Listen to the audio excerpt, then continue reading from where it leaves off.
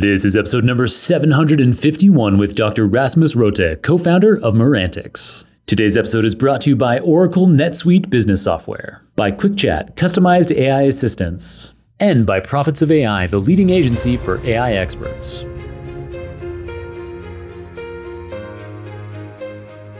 Welcome to the Super Data Science Podcast, the most listened to podcast in the data science industry.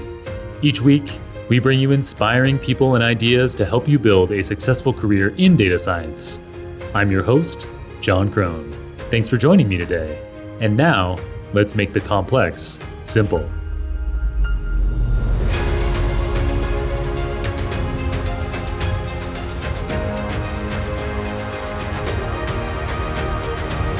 Welcome back to the Super Data Science Podcast. Today I'm joined by the AI mega entrepreneur, Dr. Rasmus Rothe.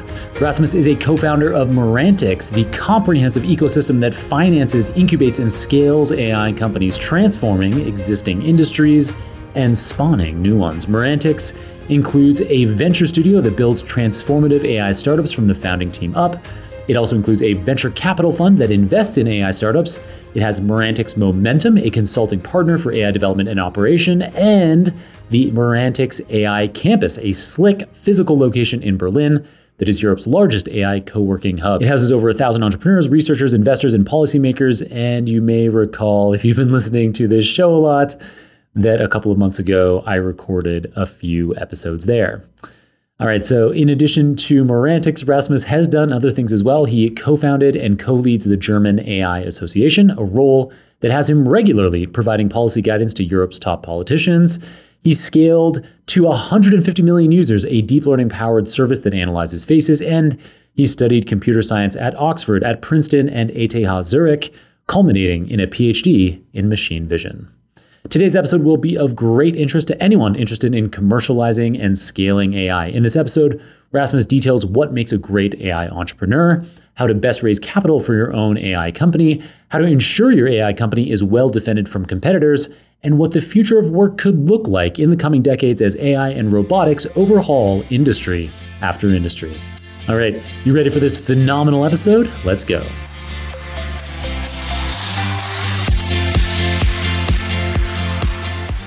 Rasmus, welcome to the Super Data Science Podcast. It's awesome to have you on here. Where are you calling in from?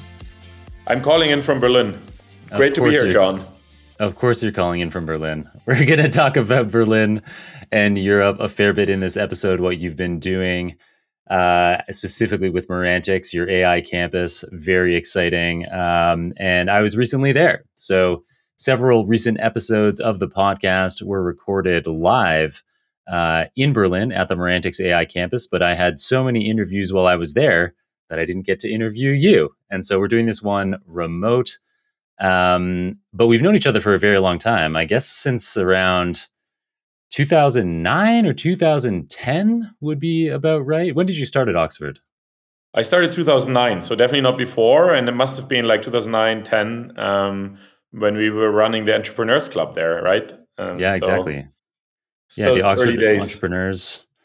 Yeah, and it's amazing what you've been doing since. So doing a PhD where a project of yours took off at ETH Zurich, doing a deep learning PhD and having a machine vision application absolutely take off. If we have some time at the end of the episode, we'll talk about that a bit.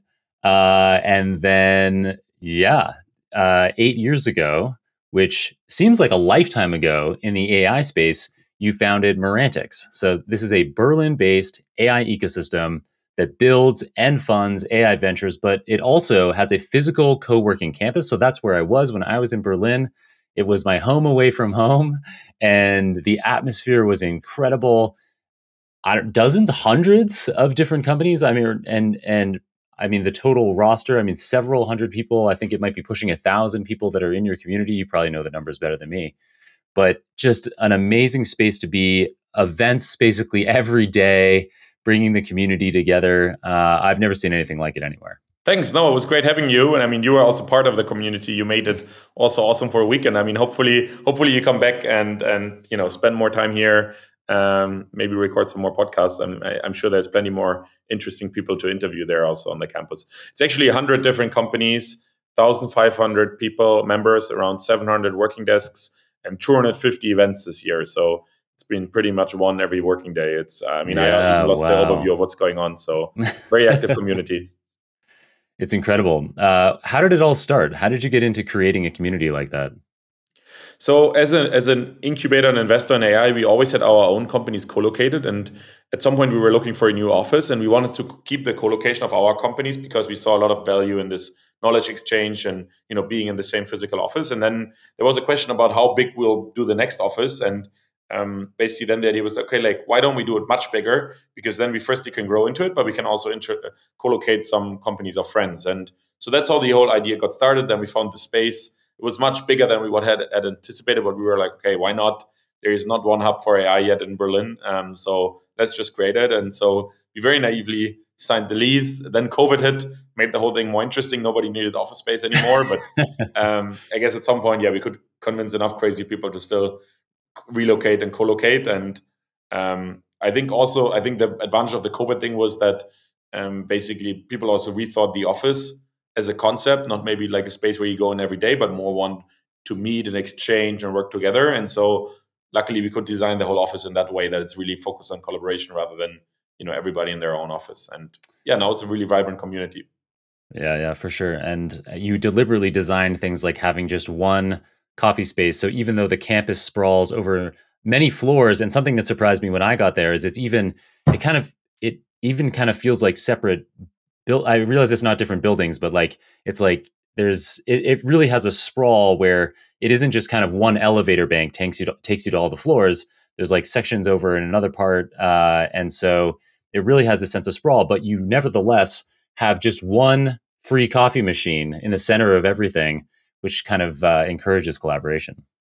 Yeah, you need to force people together, and coffee, I guess, is the common force, and tea. So yeah, it's really cool. I mean, like sometimes when I have a few minutes, I'll just hang out at the coffee machine, and there's always like 2 or 3 people I meet. Sometimes new ones, sometimes people haven't seen for some time, and then some that then quickly moves to like, oh, there's an opportunity, something we can do together, or we should discuss something, and that's great. I think that's kind of the spirit of the campus.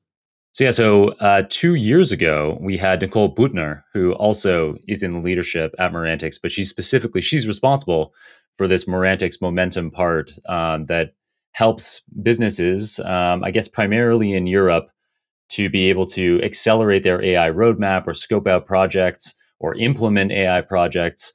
So if people want to listen to a lot about Morantics momentum, they can check out episode number 543. I don't know if there's anything else in particular you want to add on that, Rasmus, but I think the key thing is that so there's the AI campus, there's this Morantics momentum, there's also your actual fund, which can be funding startups.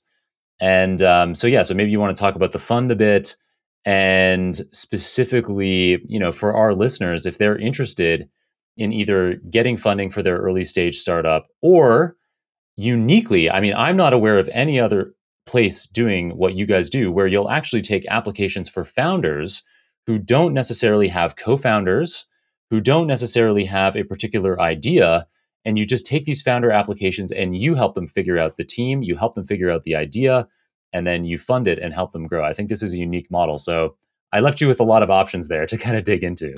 Yeah. No, exactly. I mean, like our core, where we are coming from, is really this investing and incubation approach, where we basically work with founders, pre-idea, pre-team.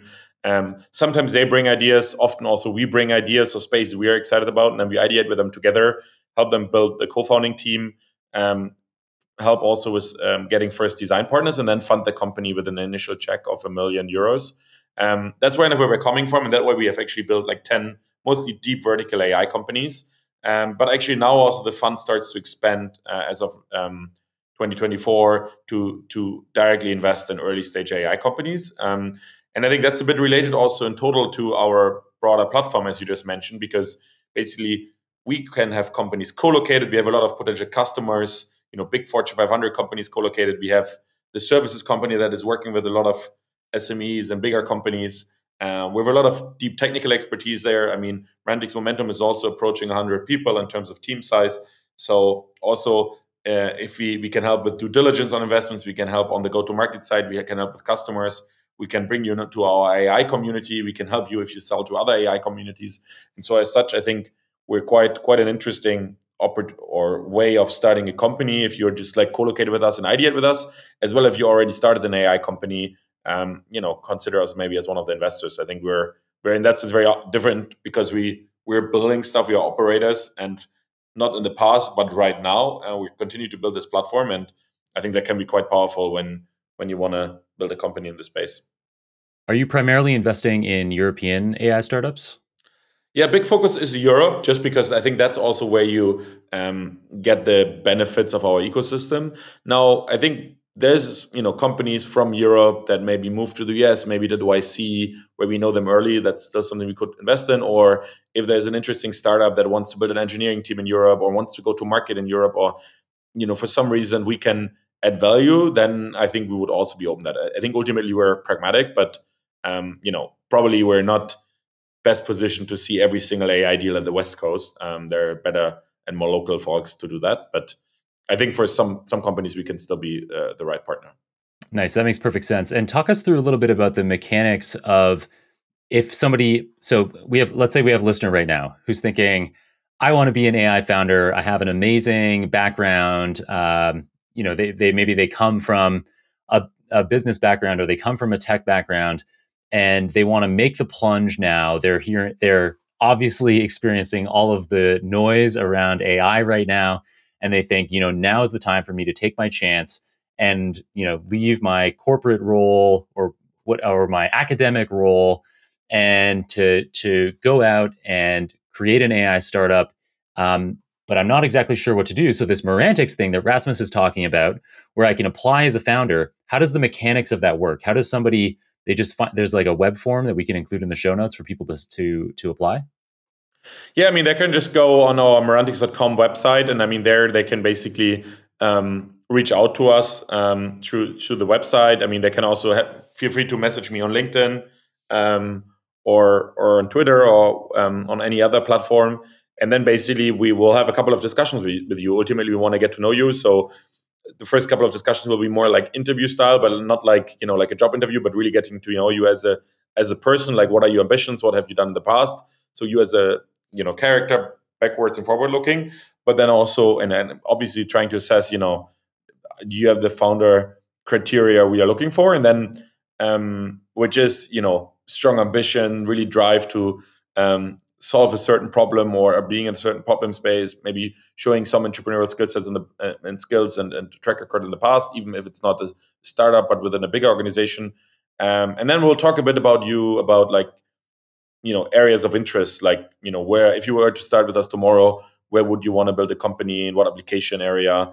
And then we see, is this like a fit from a founder to the idea or space perspective, but also is this something we're excited about? And so that's going to be a couple of discussions. And then we bring you 2 days on site. We fly you in and we really work with you and try to work out on a case for 2 days. And if that goes well, then you can join us as a founder in residence. And then we'll develop the idea with you over a couple of months, initially in 4 weeks, looking at 4 cases, kind of more high level, and then going deeper into 1 or 2 cases for like 2 to 3 months.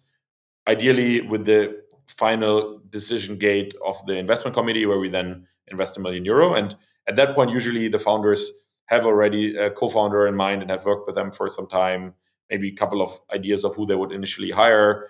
And what's most important to us, have 2-3 design partners, like bigger corporations or other startups or whoever is your first customers that say, look, like if you get this off the ground, we would pay for it. We are willing to also commit resources to that, and we want to become your first customer. And that's something we help a lot with our platform to get that, because that's kind of a bit the cold start problem, both in terms of you getting people believing that even though you haven't built anything yet, that you can get this off the ground and there's capital and everything behind it. But also for you, obviously, then to find product market fit much quicker, because you can directly iterate closely for the first customer. Your business gets to a certain size and the cracks start to emerge. If this is you, you should know these 3 numbers: 37,000, 25, 1. 37,000. That's the number of businesses that have upgraded to NetSuite by Oracle. 25. NetSuite turns 25 this year. That's 25 years of helping businesses do more with less, close their books in days, not weeks, and drive down costs. 1, because your business is one of a kind. so you get a customized solution for all of your KPIs in one efficient system with one source of truth. Manage risk, get reliable forecasts, and improve margins. Everything you need to grow all in one place. Download NetSuite's popular KPI checklist designed to give you consistently excellent performance, absolutely free at netsuite.com/superdata. That's netsuite.com/superdata. Yeah, very cool. So let me try to, I took some notes there, I think, as you were going through it to recap that back. So people who have drive, maybe some demonstrated entrepreneurial skill in or outside of a startup, a clear area of interest. If they meet those kind of criteria, then they work on a case on site for 2 days. If that goes really well, then they can become a founder in residence for several months. If that goes well, then there's things like €1 million in initial investment, as well as knowing exactly, I guess, at that point, who your co-founders would be, maybe some of your initial employees, as well as having 2 to 3 design partners, which sound like these are kind of companies that are likely to be early customers and can help you shape your early product. That's correct. Yeah, and often it's even already contractual with these design partners. So they really commit some like upfront fee and some subscription revenue conditioned upon you delivering obviously something. But I think that's quite cool. It's not just some fuzzy LOIs. Yeah, that sounds great. I mean, it's awesome to be able to get right from the early stage, have some traction, have some revenue coming in, be able to get product feedback directly from somebody who is your client Yeah. using. Yeah, so very cool process. And maybe just one more thing to add. I think like the founders also have very diverse backgrounds. So I mean, like, some come from corporates and have seen how it's currently solved the problem and then want to solve it for the startup way. Some come from machine learning research and see an opportunity from that perspective. Some have done startups before. Generally, people have a few years of experience. Like we have few people that came right out of college, but we also have those. Many have a couple of years of experience, because we also tend to build in like these deeper verticals. Like healthcare, bio, industrials. Like some more complex enterprise processes, and so it helps if you have seen that in the real world, to know what problem you solve, and also kind of be in an area where maybe it's not so generic that there's 100 other teams trying to do exactly the same. Yep, very cool. Thanks for highlighting that. One quick thing is we mentioned all this, all these different Marantix things, Marantix AI Campus, Marantix Venture Fund, Marantix Momentum. What is Marantix? What does that mean? Marantix, the name came up actually. We had I guess we had some meeting. It was just Adrian and me, my co-founder. When we just got started, I guess we hadn't even registered a company, and we had a meeting in an hour, and we needed a name. And we liked like nature and the concept of growing things and kind of Hmm. trees. I mean, sequoia was already taken. Uh-huh. But then we basically looked for the 10 largest trees in the world. And actually, the seventh largest, I think, is the Meranti tree. I think it's predominantly in Indonesia. Oh, And so we huh. said, look, it's a tree, it's sounds somewhat nice. And then we just put an X at the end to make it sound a bit more technical. And Yeah. that's Merantix. And then we checked, the domains, trademarks, and everything. And that was all fine. And then we were like, okay, let's register and go. Next, Nice. let's solve the next problem. So Yeah. quite pragmatic. No agency or anything involved. It was just us Well, I think needing a it's name great. like short notice. It's catchy and unique, and yeah, and it has this idea to me. It kind of has this feeling of like mechanical, like a process, like this kind of like this like tech feel. And so it I don't know, like I get images in my head of like gears turning and like things building somewhere when I hear Marantix. So I think it's, yeah, even I didn't know it meant a tree, but I kind of always had this mechanical idea in my head that I think Yeah, it's yeah. nice. We always wanted to plant the tree actually here at the campus, but I think it's too cold here. It's too We'll cold. probably, yeah. Yeah, it wouldn't be good to have like a skinny tree that's struggling to survive as like the Yeah, that would not be a good signal. it's not a good visual. Fantastic. Nice. And on top of all those things that Marantix is already doing, the momentum, the consulting arm, the venture fund, the physical campus, on top of all that, you're finding lots of new ways to be involved and make an impact in the world across policy as well as entrepreneurship. And so just last week, I mean, we're recording this before it happens, so you're not going to have probably, you're not going to be able to talk about what it was like. But at the time of publishing this episode last week, you were in Davos at the World Economic Forum with this AI house that Marantix launched. And so the concept there is to have a physical location at probably the world's biggest annual meeting of leaders from all over the world, where you will specifically be highlighting the conversation around AI, the opportunities, as well as, I guess, making sure that we're mitigating the risks.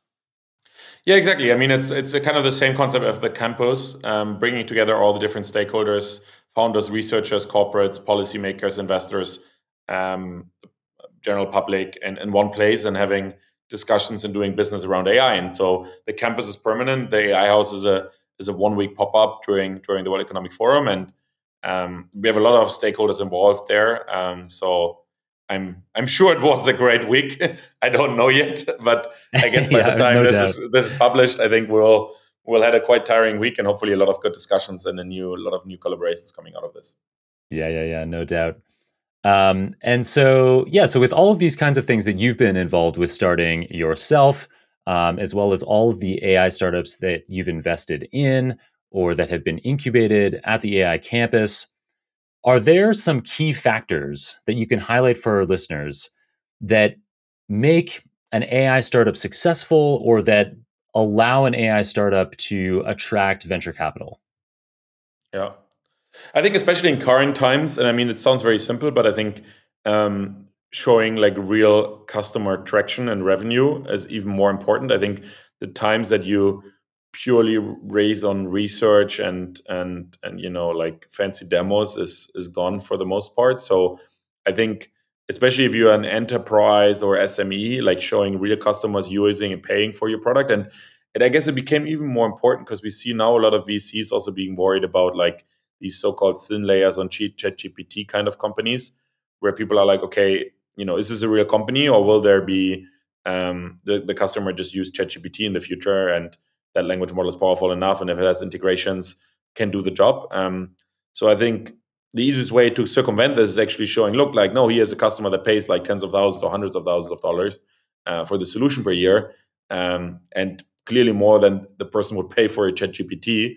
And so there seems to be real value in this product because I don't know, maybe the language model is more fine tuned on some specific data, or it's like the whole product around it or workflow solution, or other reasons why this is a standalone product. So I think that's something a lot of companies need to fight. And I guess a lot of VCs are, as I've been also scared about, as these horizontal platforms like the big cloud providers become bigger and bigger, invest a lot in AI, move very fast also, and try to catch a lot of these horizontal things. So I think we've been kind of generally more excited about like going into these deeper verticals where you solve a very specific problem in a deep space. We have a breast cancer screening company, we have a protein materials optimization company, and a computer vision company in the industrial space, like very specific applications, because that's something likely a cloud provider will not do. And but at the same time, obviously, market needs to be large enough. It needs to be you still build a platform, but in a vertical.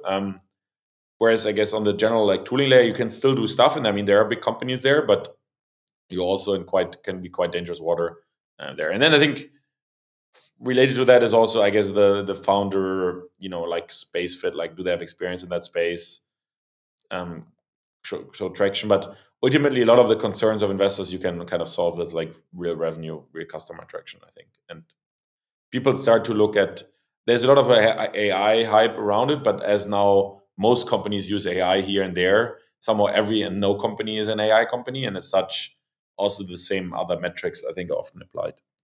Minus obviously like hype, and there's always FOMO and stuff about specific companies, but yeah.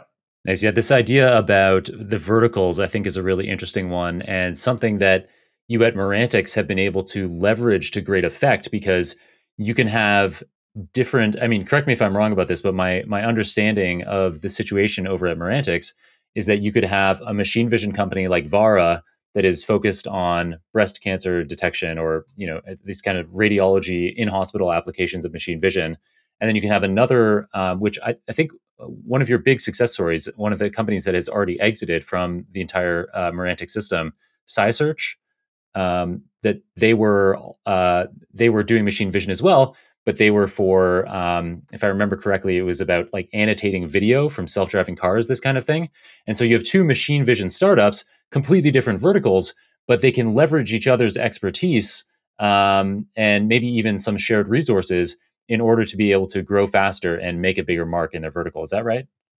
Yeah, I think that's exactly right. I think there's a lot of, I guess, like commonality around, like, if they use the same data modality, like the companies that use LLMs versus, computer vision models, them exchanging on each other on the kind of technical side, general, I guess, best practices on ML ops, kind of infrastructure related things, but also like procurement processes. Right now, I mean, a lot of these enterprises are procuring LLMs for the first, second, or 10th time, but certainly at the beginning. And so, if you sell a big enterprise like an LLM solution, like, what do they need to, like, what boxes do they need to tick? Is there anything additional they check? A lot of big companies struggle with this, and so that's something that our companies can share best practices on, about, like, how do you convince somebody in the procurement department that your LLM doesn't break any laws. And so I think these kind of meta level topics that are not specific, and in that sense not pure competitive advantage for your specific company, are then shared across our companies and also across the campus. Yeah, and it seems like there's even opportunities for companies to grow in the ecosystem itself that serve a lot of these different needs. So you specifically there talking about like security. We in episode number 736, when I was there in Berlin, I interviewed Jan Zawadzki, who his startup is focused specifically on AI certification. And so this is something that I think is particularly important in the EU because there is going to be some certification requirements coming down the pike very soon. But is something, these kinds of certification ideas can be great regardless of whether there's regulations that require them or not, because it can show to consumers, prospective consumers, that your algorithm is safe, it can be trusted. And so it's interesting how the ecosystem supports these kinds of specialized companies, like something like that. Jan Zawadzki's company can be then certifying tons of different companies in your AI campus. So this ecosystem supports itself. Yeah, exactly. I mean, in Jan's case, I mean, in Robert's case, like, with their company, there's probably like 100 customers on the campus for them, but also design partners they can iterate the product with. And when the new UAI Act came out, and, like, there was more about regulation. It was great to have them on campus and also see their perspective, as well as we have a couple of foundation model companies on the campus as well. See their perspective, see the application side. I think that's really cool, and that's like, we have a quick, like, 20-minute chat. We bring the right people together. We can do it like spontaneously, and then that's something otherwise would take much more time to set up, or you might not even do that. And I think that's where the community is really strong. Yeah, yeah. And so for people that are in Europe, obviously the place that they should be thinking about if they want to be involved in this kind of AI ecosystem is at Merantix. Are you aware of anything else in the world that is even remotely like what you're doing? I think, like, as a broader concept, yes, but maybe less specialized. So I mean, I highly think of the Station F team and efforts in Paris, I mean, as kind of an ecosystem, and they also have now some dedicated initiatives on AI. But I guess more broadly, it's like broader startup ecosystem. But I think the way they think about the community, bringing stakeholders together, is very aligned with what we do.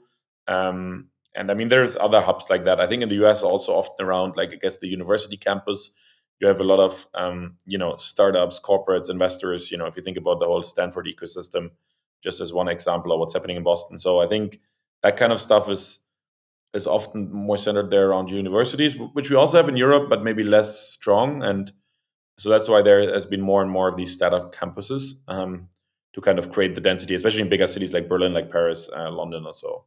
But then, so it sounds like specific to AI, because all of those things that you mentioned, those are about tech generally, tech startups. And yes, of course, right now, a lot of that is going to involve AI. Maybe not a majority, but a lot of it is going to involve AI, if not a majority. However, it sounds like specifically you're not aware of anywhere else that is like this AI venture studio or like an AI incubator specifically. Yeah, I mean, like, I haven't met anyone. I think there's Yeah. some venture studios, there's some campuses, but they're all. That's why it's sometimes also hard to explain a bit what we're doing, because we're doing so many things, and they're all somewhat play into each other. But it's not like your classic, like, company having one product, or your one services company, or your one co-working. It's all intertwined, and that's, I think, the benefit. Obviously, we try to. It's the balance is kind of, we see each of these initiatives as its own initiative with its own objective, its own management team. So really, they have their own goal to push, but because we are kind of the orchestrator of this and the initiator, we can then kind of control a bit how they interact with each other, and finding the right balance of them having their own focus versus like supporting the ecosystem is something we need to balance all the time. And it's always a trade-off. And at some point, some of these organizations are more focused on themselves, like the campus wants to be greater as a campus, or Momentum wants to grow more customers. And sometimes it's more about how do we have Momentum better act with into our founders, or the founders more integrated in our campus. And it's always like a balance to strike. And if you're interested in real business applications of large language models, I recommend listening to last month's episode number 743 with Piotr Grudjin. Piotr is the co-founder and CTO of QuickChat AI, a Y Combinator-backed company that builds custom AI assistants for businesses. Piotr and his team have been developing AI solutions since 2020, and they've seen a lot. In his episode, we talked extensively about the successful applications of conversational AI in real-world business scenarios, how to handle hallucination problems, and the future of LLMs. Check out episode number 743, or if you're interested in building an AI assistant for your own business, you can just go straight to their website, quickchat.ai. Nice, yeah, and I can imagine for the companies or for the whoever's investing in Merantix, in the AI fund in particular, that breadth, they're able to be all in on AI, which I think is a safe bet today, and probably a lot of our listeners on a data science podcast agree. But they're getting diversified exposure to a lot of different companies across a lot of different verticals. Yeah, I mean, that's also what we see with some of the LPs joining the fund as an investor. That's obviously a financial investment with financial returns and with co-investment opportunities and access to the portfolio companies. But the interesting thing is, especially for some of the corporates um, um, into the fund, that they also have then an opportunity to see us as more like a strategic partner for AI, and they can co-locate a team on the campus. They can work with Momentum as a and become a customer there.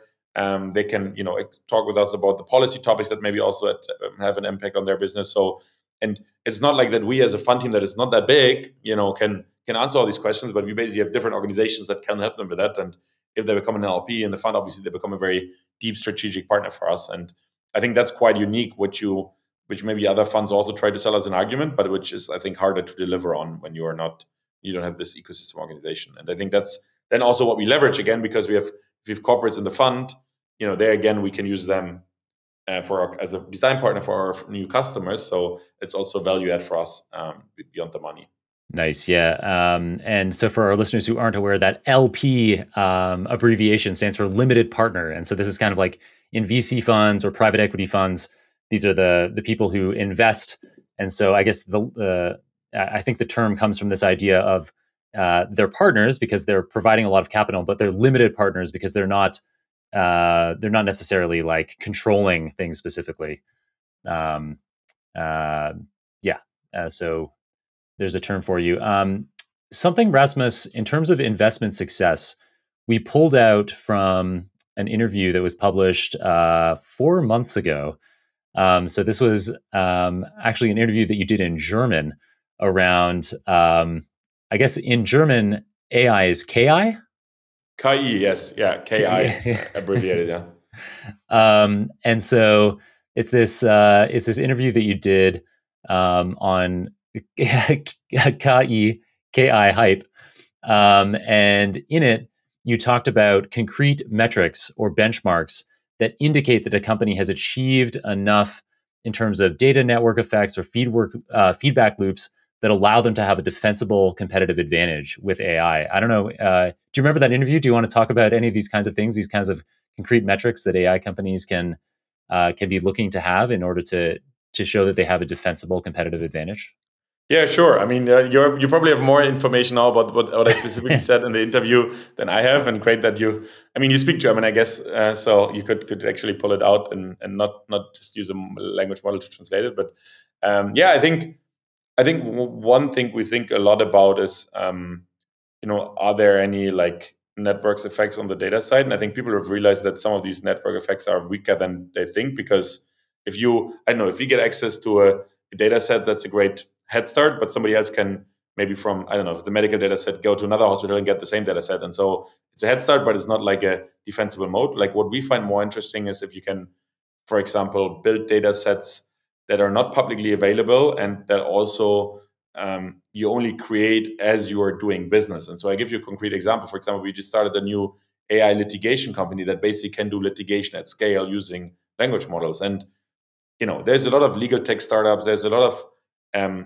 company, language models that are getting better legal, and you can train them on a lot of legal text. But lots of people can do that.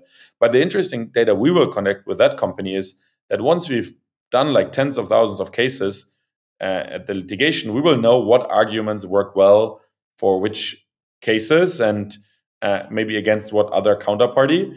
And that data is so fragmented across so many like little law firms that nobody has even aggregated that data, and it would be impossible to aggregate this at scale. Also, because you can only aggregate it prospectively if you, in a more structured way, I guess, build your arguments rather than have like a chaos from hundreds of different law firms. And so that's, I think, a data set we built in the long term that then allows us to create even better arguments in our litigation and maybe win even more cases, and thus makes it even harder for other entrants to come into the market. And that's kind of, I guess, like network effects as you start to be in business with your AI company, and data you collect that is very unique to what you have versus others. And same for our breast cancer screening company. I mean, you can collect a lot of medical images and do partners with hospitals. I think what we have started to collect is like longitudinal data about the same patient coming in over and over again, and also asking for additional information about the patient's history. And so as such, getting a much more concrete picture about the patient's history, and using that all for our AI models and making predictions and training on that.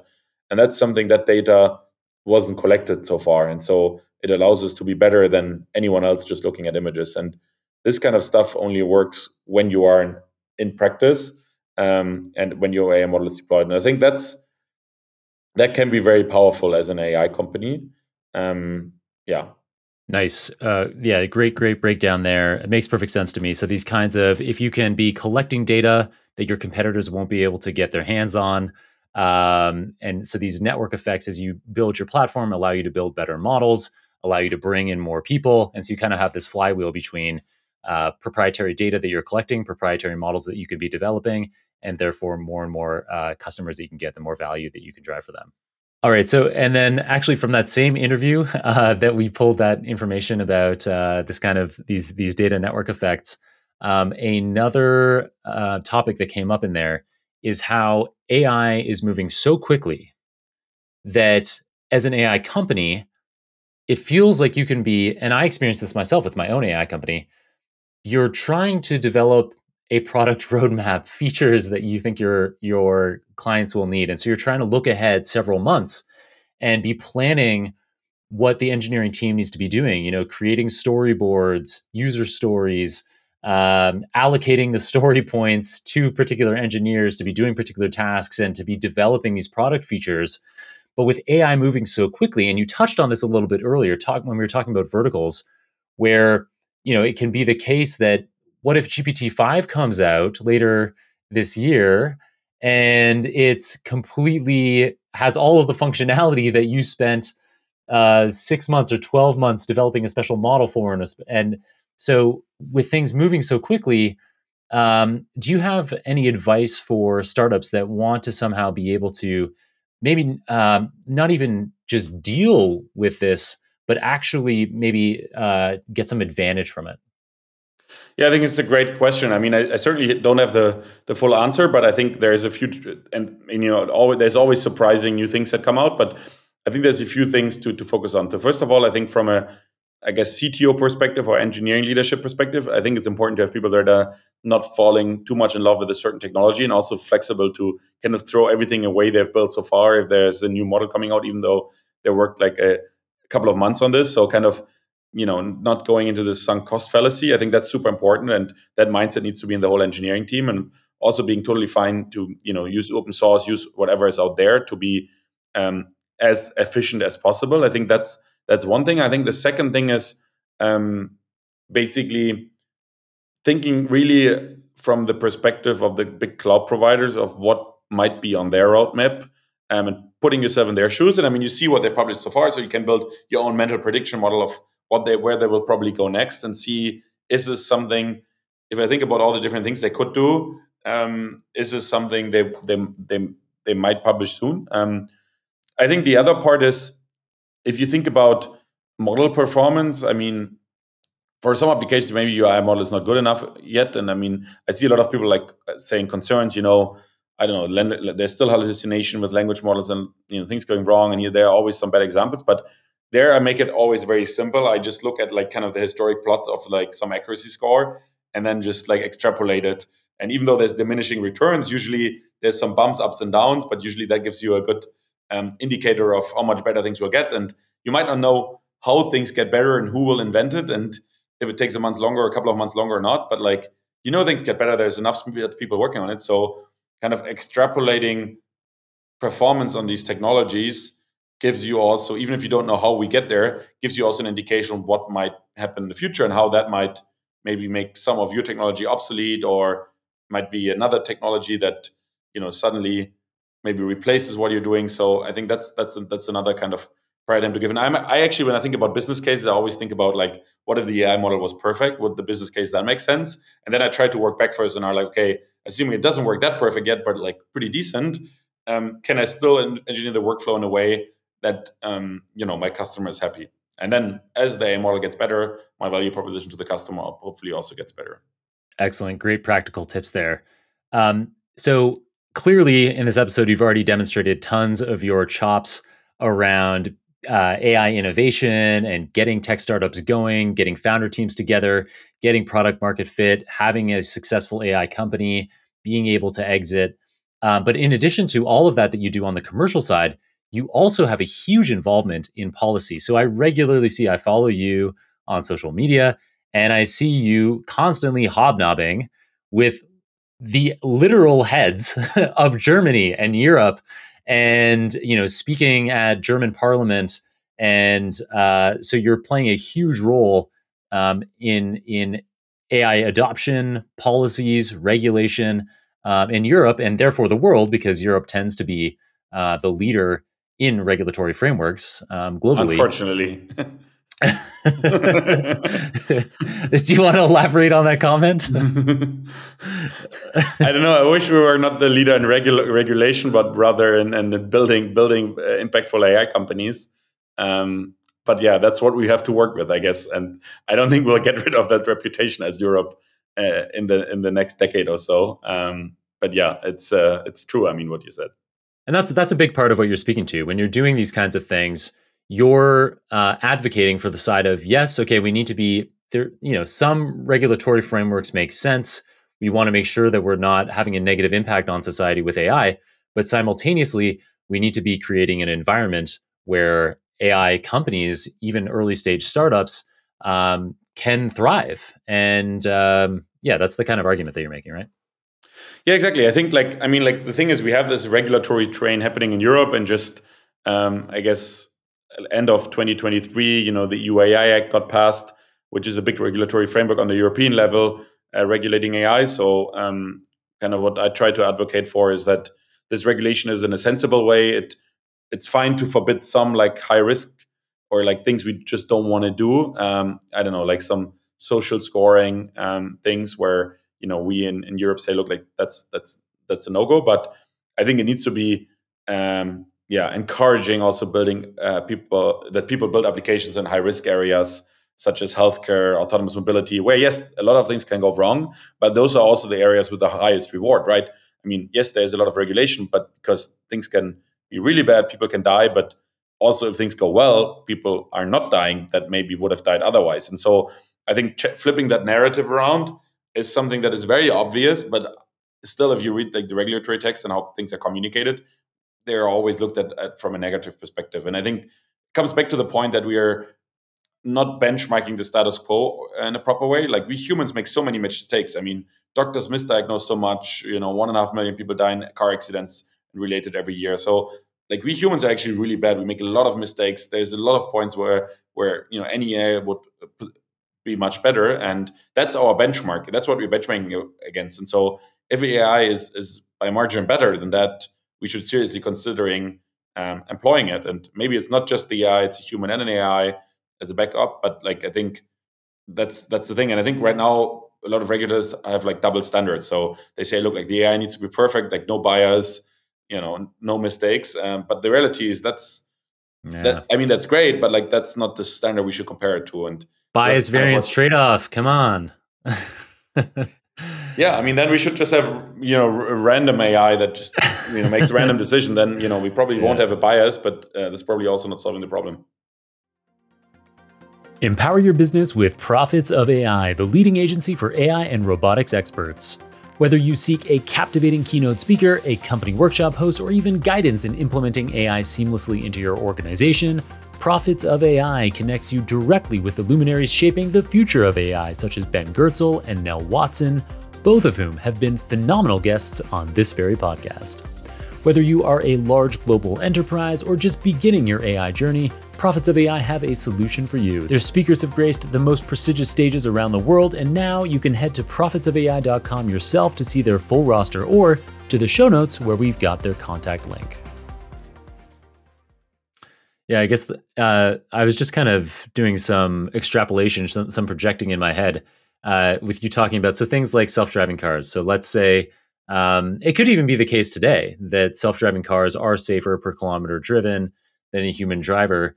If we get to a point where it's clearly demonstrable that it's 10 times safer to be in a self-driving car or to have self-driving cars on the road as opposed to having humans behind the wheel, it is interesting to think, following that logic, that potentially Europe could be one of the places that is first to say, actually, you know what, we can't have any human drivers. um, that could be actually really interesting. That I guess for some of these high risk areas, we then say, look, like humans are just too risky at all. I think that would be a nice switch around. Yeah, yeah, I would love to exactly. see that. Yeah, that'd be cool. Yeah, so you're also something that we haven't mentioned on air yet. Is that you also lead the German AI Association, and so I think that um, this is probably a big part of how you're able to have influence on policy and be able to kind of get the zeitgeist, to use a German word, beyond not just the Merantix AI campus, but across AI startups all over Germany and Europe. So, just a few minutes ago, with you making that joke about, unfortunately, Europe being a leader in AI regulation, that's a disadvantage of Europe. But are there advantages as well? What are, if somebody's thinking about creating a startup in Europe or investing in a startup in Europe, are there advantages relative to investing, say, in Silicon Valley or elsewhere?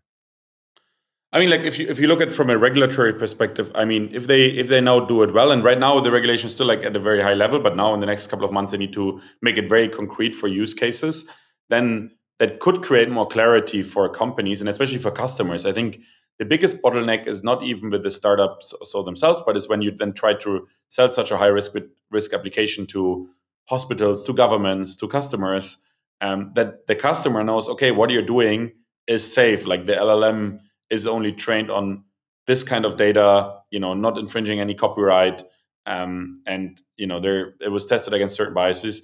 And here, according to the UAI Act, this is my model sheet. Everything is fine. Like this could actually maybe accelerate some of the procurement processes, which I think would be very favorable. I think with the GDPR, even though also GDPR was a good idea and is a good idea, there was still a lot of uncertainty about how the law actually applies. And if it creates more uncertainty than before, then it's actually bad. If it creates less, then it's actually good. So I think it could be an advantage there. And I think the other thing is, I guess there are some companies already, as you mentioned, Jan Savatsky's company Certify, that are focusing on certification of AI models, and these kind of things. So maybe also new business models that are created specifically in Europe. And I mean, ultimately, I mean, this could also be like a role model, similarly to GDPR, to other jurisdiction, as kind of how AI is broadly regulated from a framework perspective. And then obviously, if you're in one of these high risk areas, it's good to kind of see what Europe has been doing, because that might then also get applied somewhere else.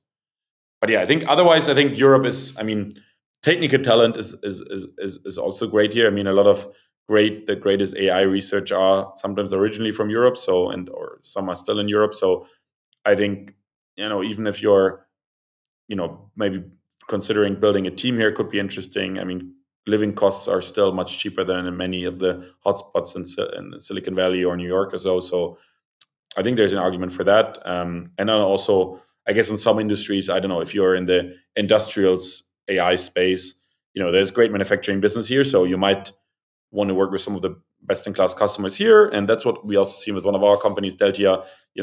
They started 12 months ago. First customers are all in Germany and Europe, and now they started to expand and sign first customers in the US. And so, build the company and the team world-class here in Europe with really advanced customers. And with those logos now and that expertise, they're now expanded to the US. So I think for certain verticals, there's an advantage of building the company in Europe. Yeah. So yeah, amazing technical people, lower living costs relative to certainly San Francisco or New York or even Boston. Um, uh, Access to this amazing manufacturing, which I'm going to go into a bit more detail in a second. And then something else that occurred to me just as you were listing those is there's also a really strong social security net in Europe. So this means that you're it provides a bit of a security blanket so that you can take risks. Because in a country like the U.S., where there's very minimal social security net relative to Europe, this even taking risks itself is riskier because you can be putting the livelihood of you and your family at stake in a way that maybe you can feel more comfortable doing in Europe.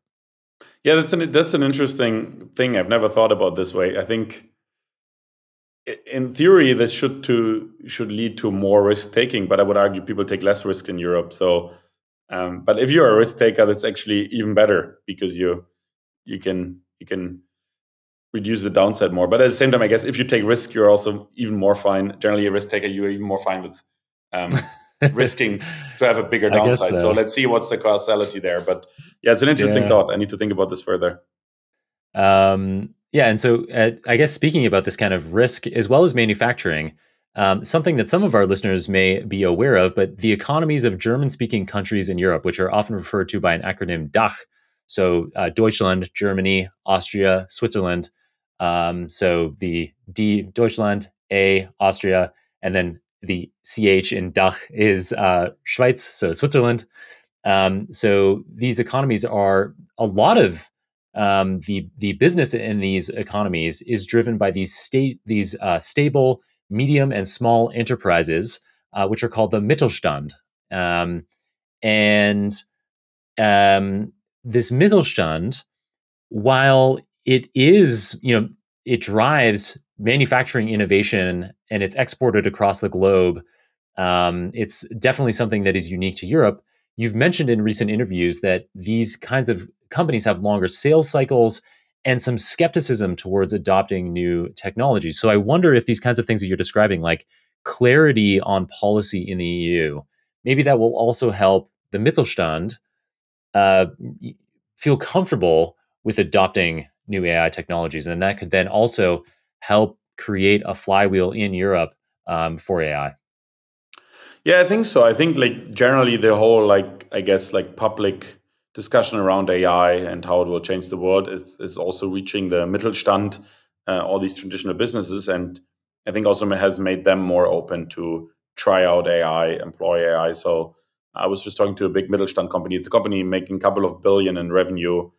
You've probably never heard of it. You probably never seen any of the machines they manufacture, but they're like the market leader in that. And I was surprised how much they already started to employ AI in their, in robotics and kind of root cause analysis and basically using LLMs for all their back office processes. So I think it's starting, and I think a lot of these businesses, I mean, they've grown in the last 100 years or so by incrementally improving some machine by a percent, and that's so it's very incremental innovation, but then being best in class there. And now they also start to see that especially AI can be very disruptive to some of their business parts, to maybe how their machines are used, analyzed, additional data products they can offer. And so, yeah, I think some of these companies start to realize that, and that's obviously an opportunity for startups because they will not build everything in house, and many of them have been profitable for decades, and so they have in theory capital to invest. But yeah, it's a process. But for these kind of businesses, if your startup is going after them, then actually DACH, Germany, Austria, Switzerland is a great go to market. Awesome. Yeah, great answer. And related to that, related to specific things about Germany in particular, is Germany is renowned for its vocational training system, so Berufsschule. So these are apprenticeships, strong labor unions that mean that the blue collar workforce in Germany is highly skilled, really well respected, and is integral to Germany's economy and industrial success, including across these Mittelstand companies. So yeah, there's a lot of pride in blue collar work, and yeah, a lot of respect. I think in a way that it would be nice to see. For me, growing up in Canada or living now in the U.S., I would love to see that same kind of level of respect that I see for blue collar work in Germany, in these other places that I've lived. And so I think that that's something that is also a strength for this area. So maybe there's AI companies where um, there's going to be technical components where for the foreseeable future, some blue collar involvement is going to be needed. You're going to have access to amazing, highly skilled workers in that region. Um, Now, looking ahead, obviously, you are super bullish on AI. I'm sure you have a big vision for how AI can transform society for the better, and feel free to dig into that vision kind of broadly for us. But specifically, talking about blue collar work and maybe white collar work as well. I wonder what thoughts you have on how AI will transform work in the coming decades. I think I'm getting off on like I'm providing a lot of like framing here, so feel free to cut me off and just start explaining at any point. But so for example, one of the big trends over the past decades that people I think expected with AI was more automation of blue collar work. So robots in factories doing repetitive work. But just now in the last couple of years, really the last year since particularly the release of GPT-4 last March, we've seen that actually suddenly it seems like white collar work, cognitive work, that is going to be much easier to scale up and replace. So yeah, so I guess I'm getting there's lots of things here. It's like, one, what do you see as like the future, the big impact that AI can make positively in society, but also how is this going to affect work, white collar work, blue collar work, etc. Yeah, I think for me, I mean, the blue and white collar split, and like, what is the average income of the kind of job you're disrupting, by that classifying what AI disrupts and what not, I think might not be the right way to cut it, even though that's how I guess most people cut it. I think about it more in terms of like how many like data modalities do you have to interact with, both on where you get data from and where you create data. And so like jobs where you pretty much just interact with one data modality and maybe don't need to interact with much with people, the physical world. And that could be a lawyer, but that could be also somebody in customer support. Both jobs, I mean, if it's text-based customer support or a lawyer, it's also text-based. It's often like contracts. You're interacting with, you're reading what either the customer writes or what your client maybe wants in an email. So both the text, and then you create stuff, right? You answer in customer support, or as a lawyer, you basically draft the contract. Now, one thing is much more complex maybe than the other, and that's why the person gets paid more. But in the end, it's the same kind of modality you interact with, and some of the same process from an AI perspective. And so I think both things will disrupt it, and we've seen that for an LLM, it doesn't matter so much if the topic is more complex or less complex. It's just a matter of, do you have the data around this topic, and then you throw it in, and then it's going to be really good. And so both things will probably be, or definitely be disrupted, but it's not by pure salary or white versus blue collar or more complex, less complex tasks. Whereas, like, I guess jobs that, especially with interact with the physical world, where you need probably robots to do the tasks, whether it's like care in elderly homes, or like nurses, or maybe even service in restaurant, but maybe also management jobs that are a lot about meeting people also in person, resolving conflicts, like these kind of things maybe take longer to disrupt because you need to interact with a lot of different modalities, and that becomes harder because you also have text, you have presentations, you have calls, you need to meet people in person, you need to travel. Like that kind of stuff will be harder to replace. But I think these singular modality things, I think there we will see more progress. But I think, I mean, we also start to see more AI models that are better with multimodal. I mean, images and text, obviously, but maybe also for pharma, including biological data. There's some multimodal models now that also, then can work with robotics and with robots and also text. So that will also maybe expand the scope. But I think, ultimately all these jobs will be changed. For some parts will be of a job maybe will be fully disrupted. I don't think the lawyer as a total will be disrupted, but there will probably be maybe some of the easier litigation cases, like what we try to disrupt, will be disrupted now. Like $1 billion private equity this transaction where it doesn't matter how much the lawyer costs, and you can't afford single mistakes, and you don't mind paying like 10 people, that maybe will disrupt it later. So I think it's often also just certain chunks. Even within customer support, some of the easy requests are already automated. Now, some of the more complex ones, you still need to talk at some point to an agent because just not all the data is in the system. And so I think we'll see certain parts of the jobs getting disrupted, and as such, also maybe job profiles change because like it's not the same job as it was like now in 10 years. And so it will be very vibrant. I think in like 10 years, the work world will look very different, but ultimately for every day we work, I think we will be more productive because there will be stuff that we can automate, and that's exciting. Yeah, it's interesting that you selected lawyer there for a lot of your examples when that same kind of single modality, especially when you think about, I mean, me since the pandemic, I'm completely remote. And so data science work, software development work, this is strings of text that we're creating. We're taking in natural language instructions, maybe from a project manager or a user or an executive, and converting those natural language instructions into strings of code. I know your audience and listeners. I didn't want to, I didn't want to, talk too much against them. But at the same time, I mean, many of you are using Copilot and similar tools, so are getting supported when writing code. And I think we again will see the supercharge of the software developers, and some parts maybe humans will not write the code anymore, and maybe many software developers will more move into a like a architecture design kind of role, and then a lot of the actual code will be written by machines. So in that sense, software developers are also moving up the stack. So I think that's interesting, which is like, so you somehow do less, but you will do the more complex thing because you might have Right. to, like in a very abstract way, figure out what you want to build, and then the whole coding somebody else will do, like the machine. Yeah.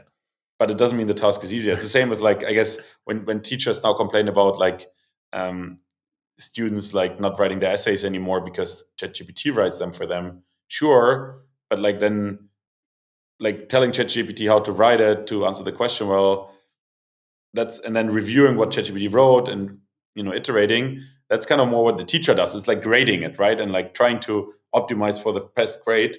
And you could argue that that's a harder role than actually writing it. So Right. yeah, I think we'll just use these tools, all get more productive, and our jobs will change, and that's exciting. And Yeah. yeah.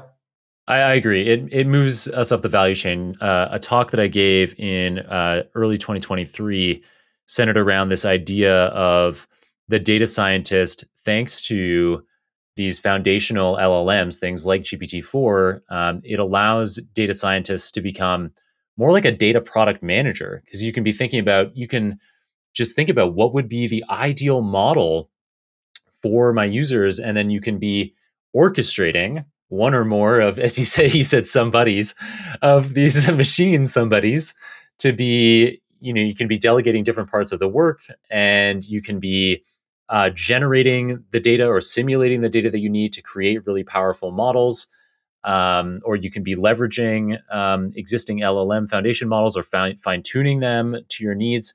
So there's suddenly all these ways, whether it's with code generation or access to models, be they open source or proprietary, that allow us as data scientists to be way more powerful than ever before.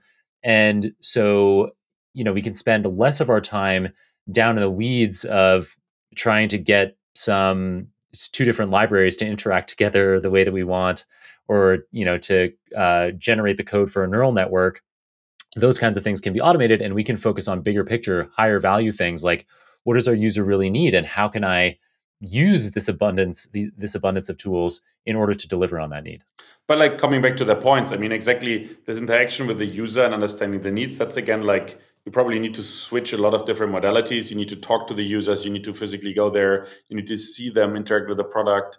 You need to have then conversations, feedback. Like it's a lot of like different data sources where your information comes from, and the more complex that becomes, the more it still needs the human. But then once you know what you want, turning that into product, that's just in a single modality, and that's then just write a ton of code, generate that, and then have it work, and then you go again back to the user. So it kind of fits in that framework. Yeah, yeah, yeah. Great discussion there. And I think that ultimately, for me at least, it seems like all of the historical research suggests that these kinds of things, while the work changes, while we need to be adaptable as data scientists or entrepreneurs to this fast moving AI ecosystem, ultimately, all of the automations historically, and I mean, sometimes people are like, maybe this time is different, but any other historical automation has led to more jobs than fewer. And so, based on that historical precedent, it seems like this AI transformation that we're currently undergoing will simultaneously lead to more jobs. And, and that is what we're seeing. It could be other economic factors that are involved potentially right now, but it is interesting that at this same time in history that we're seeing AI proliferate and advance at a speed never seen before. Simultaneously, we're seeing some of the lowest unemployment rates in decades or ever in economies all over the world. Yeah.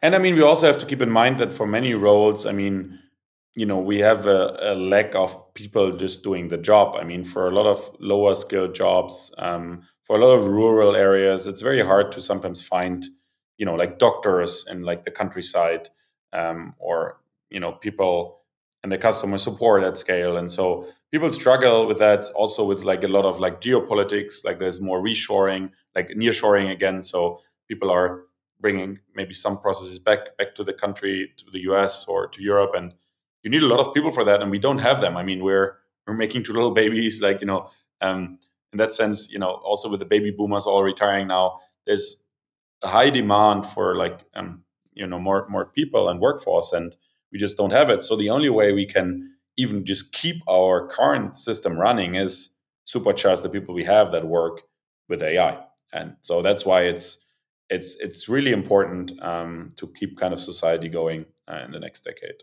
Yeah, and I guess we see that in places like Japan, where they have one of the oldest average ages, one of the smallest workforce to retired population ratios. They also have, I believe, the highest rate of robotics adoption. Yeah, it's the same. It's like for elderly care, do you want to have a robot caretaker? I don't know, but do you want to have a robot caretaker rather than nobody? Probably yes, right? So I think, and maybe at some point we like it more, right? Like we don't know yet. I mean, that takes some time adoption. Depends also how good it is, but I think sometimes I think we also need to face reality here, where Yeah. we are right now with kind of global society. Yeah, it's an interesting point. I mean, so like you asking that question, like you kind of think, do you want your elderly parent or grandparent to be taken care of by a human or a robot? Maybe today you say the answer is human, because that feels like you're kind of doing more the right thing. They have more interaction, but it could very well be the case that in the not too distant future, maybe even today, in specific circumstances, you could have a robot that is actually way better than a human because let's say somebody has advanced Alzheimer's, a human can't have the patience to just be constantly reminding about the same things. Whereas a robot can have infinite patience and can maybe Yeah, do a much better job even today in that kind of scenario. yeah, and is never tired and is always in a good mood and is always reliable. And I think it needs to a certain point of just accuracy, and then I think it also works. And also, I mean, if there's not enough people, we don't have choice. I think it's the same for customer support. I think that's always a great example. Like 10 years ago, I mean, I hated chatting with these customer support bots because they were so stupid. I mean, the language one. Now, I mean, sometimes I don't really know anymore who I actually talk to, if it's like a LLM or a human, because the LLM start to get so good, and I mind it actually less because I know, if the LLM solves me my problem, then it's great. And so I think it needs to hit a certain accuracy, and then also like if the waiting time to get to a human operator is like 45 minutes, I may maybe even more fine with taking up with the chatbot. So I think it's just a matter of time getting there for most applications to get to this accuracy and also get to the availability we have. Yeah, I think Alan Turing, when he was thinking up the Turing test, he was very fascinated by the customer service need. And yeah, and now we Good have, I foresight. mean, yeah, exactly. And now, yeah, you're exactly right. I mean, when I'm speaking to a customer service chatbot, especially in the last 12 months, yeah, I mean, like you're saying, I just said chatbot, but actually, I don't even know in so many circumstances. And so, yeah, the Turing test has been passed, which, yeah, interesting implications for just how we monitor AI. Because for so many decades, it was like, well, this is the benchmark of humans having the same kind of capabilities, or machines having the same kind of capabilities as humans. And now we see, well, it actually that particular use case that the Turing test was designed for Yeah. ended up being one of the things that we were able to master um, That's relatively it. easily in AI terms. Yeah, Yeah, and it's funny, right? Like because now, I mean, if an LLM has read more data than a human could ever read in their lifetime, and right. you suddenly can create actually models that outperform humans at many things, and that's really cool. I mean, maybe yes, it's a bit scary, but ultimately, also we have to be realistic that all the data it's based on is data that we could have seen, maybe not everything at the same time, and so Yeah. maybe the AI will get new context in new reasoning and see things we wouldn't have seen, like between different data points. But overall, I guess bits and pieces we could have looked at ourselves. So um, Yeah, I think that area is one of the most fascinating for potentially even in 2024, us seeing some big breakthroughs. So things like the rumored Q star at OpenAI, where instead of just being an autocomplete like GPT-4 is on knowledge on likely strings, likely concepts from things that we already know. Something like Q star, this ability to be able to take elements and be able to combine them together into something new and draw new conclusions. It's certainly really exciting, and um, these kinds of ideas allowing us again kind of augmenting scientists or engineers so that they can be making um, conclusions. So like you're saying, the LLM knows far more than the human, and so trained on a database of all the scientific literature in somebody's specialization, these AI systems, maybe even of today, but certainly in the near future, I suspect in 2024, will be able to make suggestions on research ideas or relevant papers, experimental ideas that where the human just can't possibly keep up with all the literature. And this also a natural extension of that. There's no reason why the AI model has to be just trained on the scientific literature in one vertical. It can be across all verticals. And so all of a sudden now you can have this machine that is um, pulling ideas from lots of different traditionally siloed verticals and making suggestions, maybe even on who you could be collaborating with. So um, based on so there's huge augmentations of human intelligence that I think these kinds of examples are going to be happening very soon if they aren't already today.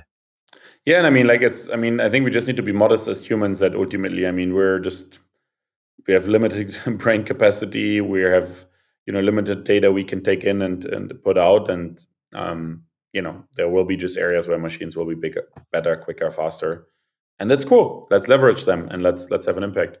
Wow. Well, that was a fascinating discussion. I think particularly at the end there for me, and hopefully for a lot of our listeners, is amazing to hear your journey, Marantix's journey, which really, even though it's 8 years in, which seems like forever in AI terms, I think by far the best is yet to come. There's so much more potential in the ecosystem that you're building. And so fascinating to hear about that. And then I loved how the conversation has gone into these longer term, more philosophical discussions on how AI will transform the workplace and life as a human. So thank you for those amazing insights, Rasmus. Before I let my guests go, however, there's a question that I always ask, and that's for a book recommendation. Do you have one for us? I think one book we talk a lot about at the office. It's like I think 2 years old. Is Super Founders by Ali Tamasep and a few others. It's about kind of like a more data-driven approach to what founders are successful and what are not. So I think whenever we we discuss a founder and like we're unclear about whether we move forward, then somebody in the office pulls out some data from this book and is like, given this book, actually, even though you might not think, but this kind of trait is actually found in a lot of successful founders. So I think it's just a cool book to read. So for anyone, I guess, investing or maybe also looking for co-founders, it's good. Yeah, or trying to figure out what skills maybe to develop in order to be a great founder yourself. Fantastic recommendation, Rasmus. And for people who want to be able to follow your thoughts, and I do highly recommend that, Rasmus is certainly someone to be following on social media, because it's wild. The people that you're bumping elbows with regularly, the influence that you're having on AI entrepreneurship and policy in Europe and around the world is incredible. So how should people follow you after this episode, Rasmus? I think LinkedIn is great. I mean, Twitter also works. I use LinkedIn more. So add me, send me a message. And I think the other thing is check out the Merantix AI Campus, register for the newsletter there. And if you're in Berlin, both of you want to come to visit the campus, let us know. Or there's, as we said at the beginning of the episode, hundreds of events happening every year. So just come to one event, and that way you can also connect with our community. Fantastic, Rasmus. Thank you so much. And thank you for taking the time.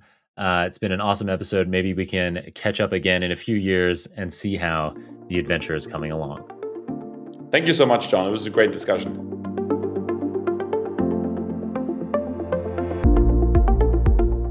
Incredible to have Rasmus on the show and to hear how he's paving the way for so much AI innovation in the coming decades. In today's episode, Rasmus filled us in on how the best AI founders demonstrate tons of drive, entrepreneurial flair, in an area of specialized interest, whether in machine learning or a particular industry.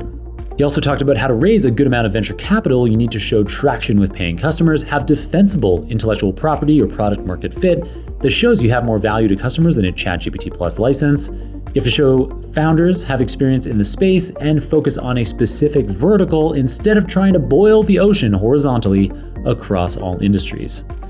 And he also talked about how people who work across fewer modalities and have fewer in-person interactions are more vulnerable to disruption by automation, while jobs that have physical interactions, so would require robotics, not just software, will be more difficult to displace in the coming years. As always, you can get all the show notes, including the transcript for this episode, the video recording, any materials mentioned on the show, the URLs for Rasmus's social media profiles, as well as my own at superdatascience.com/751. Thanks to my colleagues at Nebula for supporting me while I create content like this Super Data Science episode for you. And thanks, of course, to Ivana, Mario, Natalie, Serge, Sylvia, Zara, and Kirill on the Super Data Science team for producing another phenomenal episode for us today. For enabling that super team to create this free podcast for you, we are deeply grateful to our sponsors. You can support the show by clicking on our sponsors' links, which are in the show notes. And if you yourself are interested in sponsoring an episode, you can get the details on how by making your way to johncrone.com/podcast. Otherwise, share this episode with folks you think might like it. Review it on your favorite podcasting app or on YouTube. Subscribe if you're not a subscriber already, and all those other kinds of great ways of interacting with the show and helping the word get out about the show. But most importantly, we just hope you'll keep on tuning in. I'm so grateful to have you listening. I hope I can continue to make episodes you love for years and years to come. Until next time, keep on rocking it out there, and I'm looking forward to enjoying another round of the Super Data Science Podcast with you very soon.